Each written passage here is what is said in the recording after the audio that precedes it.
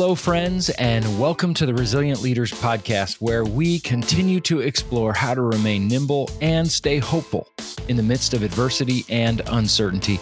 I'm J.R. Briggs, founder of Kairos Partnerships. Well, leaders, are you familiar with family systems theory? Have you ever heard of it? In the past few years, I've been doing a lot of studying and learning about it and how it has a massive impact on how we understand and operate in our leadership. Now, look, I am no armchair psychologist, and we certainly don't have time to unpack all of family systems theory on this efficient and brief podcast episode. But I want to introduce you to the basic tenets in hopes of whetting your appetite so that you would want to go and learn more, because it has huge implications on you and your leadership. And there's a guy by the name of Edwin Friedman. Have we talked about Friedman and his writing before? I believe we've mentioned him briefly in a past episode or two. If you're not familiar with Friedman, you should be. He's brilliant. He passed away a handful of years ago, and he was a rabbi and psychologist and author of several important books exploring family systems theory, which was founded by Murray Bowen. Now, Friedman's famous book is called A Failure of Nerve, but he's also written other great books like Generation to Generation, which helps synagogues, churches, and other religious organizations navigate some of the family systems theory. Now, for the sake of brevity on this podcast, let me share a few terms with you. Friedman is well known for a phrase where he talks about being a non-anxious leader. Now, by anxious, we're not talking in the psychological sense of the word, but anxious as in the inability to deal with uncertainty and the desire to control inputs and outcomes that are driven by a deep-seated fear of failure. Now, some systems, whether it's business, church, synagogues, organizations, nonprofits, even your kids' elementary school, home and school board, they're incredibly anxious systems. What happens in those systems? Well, people panic, they lose their minds, they triangulate, they overreact, they shut down when conflict arises, they blame. Friedman stated that in a chronically anxious system, that we do two things. Number one, we choose safety over adventure. And number two, we blame others for our problems rather than considering how we might have contributed to the current reality. And when leaders have a failure of nerve, it means that we become anxious too, just like the system, and we overfunction. And by overfunctioning, we either try to control and manipulate the situation, or we draw back and retreat and then fall prey to consensus leadership approach, which is not leadership at all. Instead, it's facilitation. Now, leaders, when it comes to a non-anxious presence, can do one of four things. Leaders can either have an anxious presence, thus making everyone else more anxious. We get defensive, or we go on the offensive and start naming and blaming, and we overfunction and take responsibility of everyone else's issues and problems and conflicts, which often leads to burnout. The second thing is we can have an anxious non-presence. We become overwhelmed, and so we don't know what to do, so we withdraw emotionally and even physically, where we say, not my monkeys, not my circus, and we just completely check out. Now, we can also have a non-anxious non-presence, where we say, we don't care, we're numb, we give up, and therefore we leave. I'm not anxious because I don't care, and I'm done.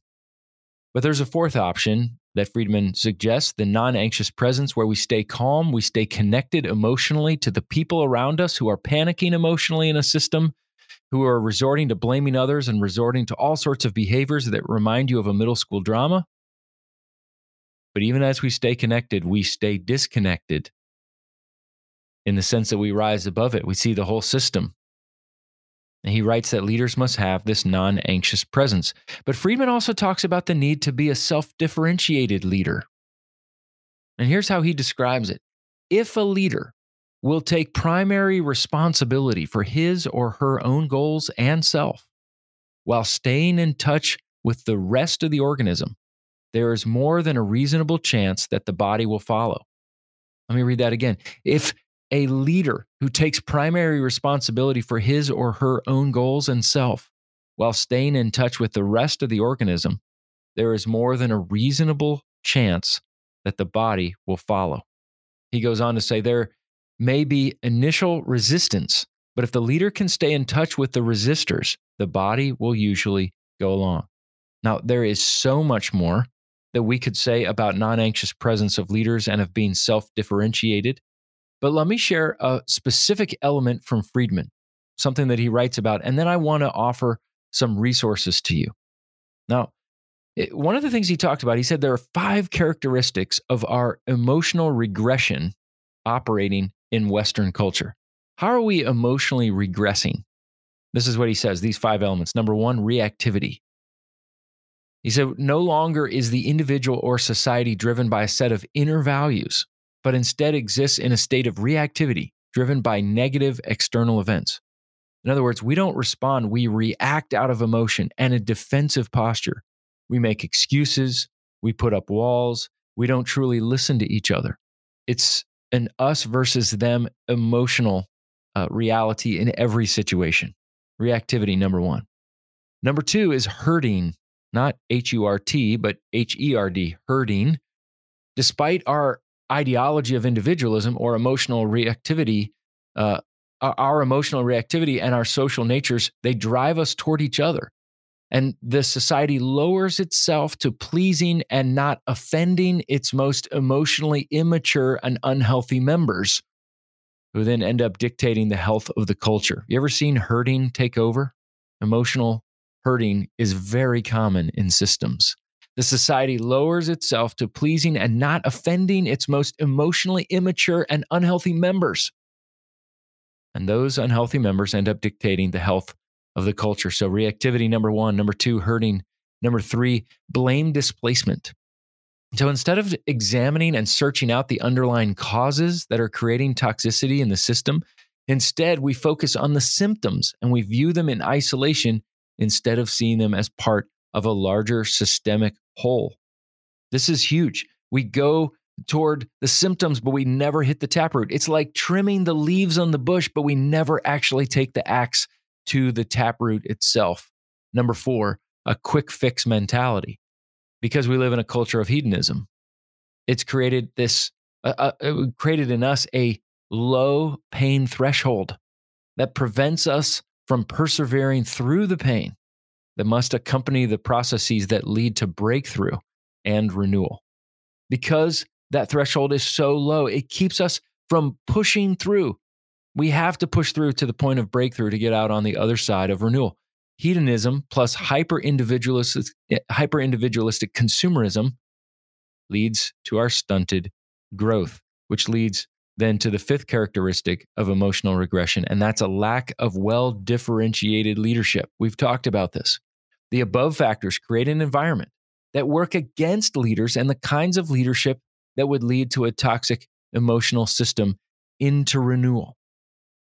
Our obsession with a quick fix and our low pain threshold ensures that few leaders will push through the isolation of breaking from social herding and reactivity.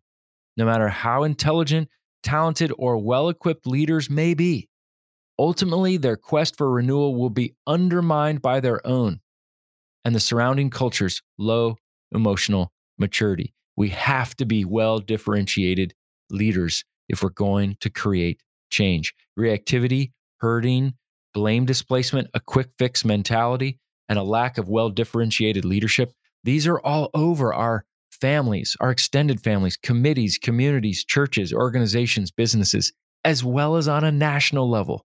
The media, the politics, national leadership, they exhibit these 5 characteristics, don't they? Do you recognize it?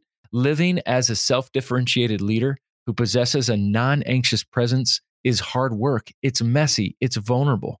But Friedman said, the best leaders do the work. You have to do the work on yourself to understand your triggers, your family of origin, how to self-regulate and stay calm, not to lose control of your emotions when everyone else looks like they're absolutely losing their minds. But you know what? It's possible and it's worth it. But few actually do the hard work to do the work themselves. And I encourage you to dig in further. If you want to dig in further, I put in the show notes some books and resources, a couple of them by Ed Friedman, A Failure of Nerve, Generation to Generation. There's another great book, if you're a church leader, that boils down some of the complexity of Friedman into something very practical, very digestible, called Anxious Church, Anxious People by Jack Shitama.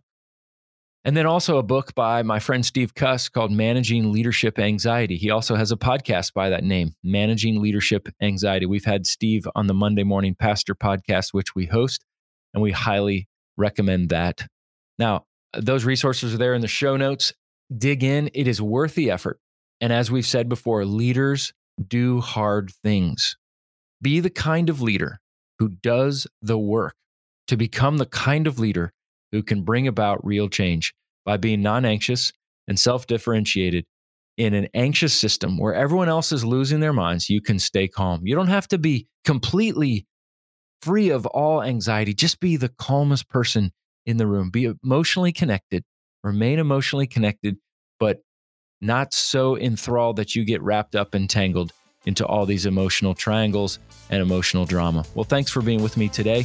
The Resilient Leaders podcast is produced, engineered, and kissed with a seal of quality and approval by the highly talented and creative Joel Limbowen, founder of On a Limb Productions. Be faithful, available, teachable, and hungry leaders. Keep leaning in and learning. And remember, the people that you lead needs you to possess a non-anxious presence. Therefore, when everyone else is losing their mind in an anxious system, be self-differentiated. Remain emotionally connected to the situation and don't lose your head. And remember, you've got to do the work yourself.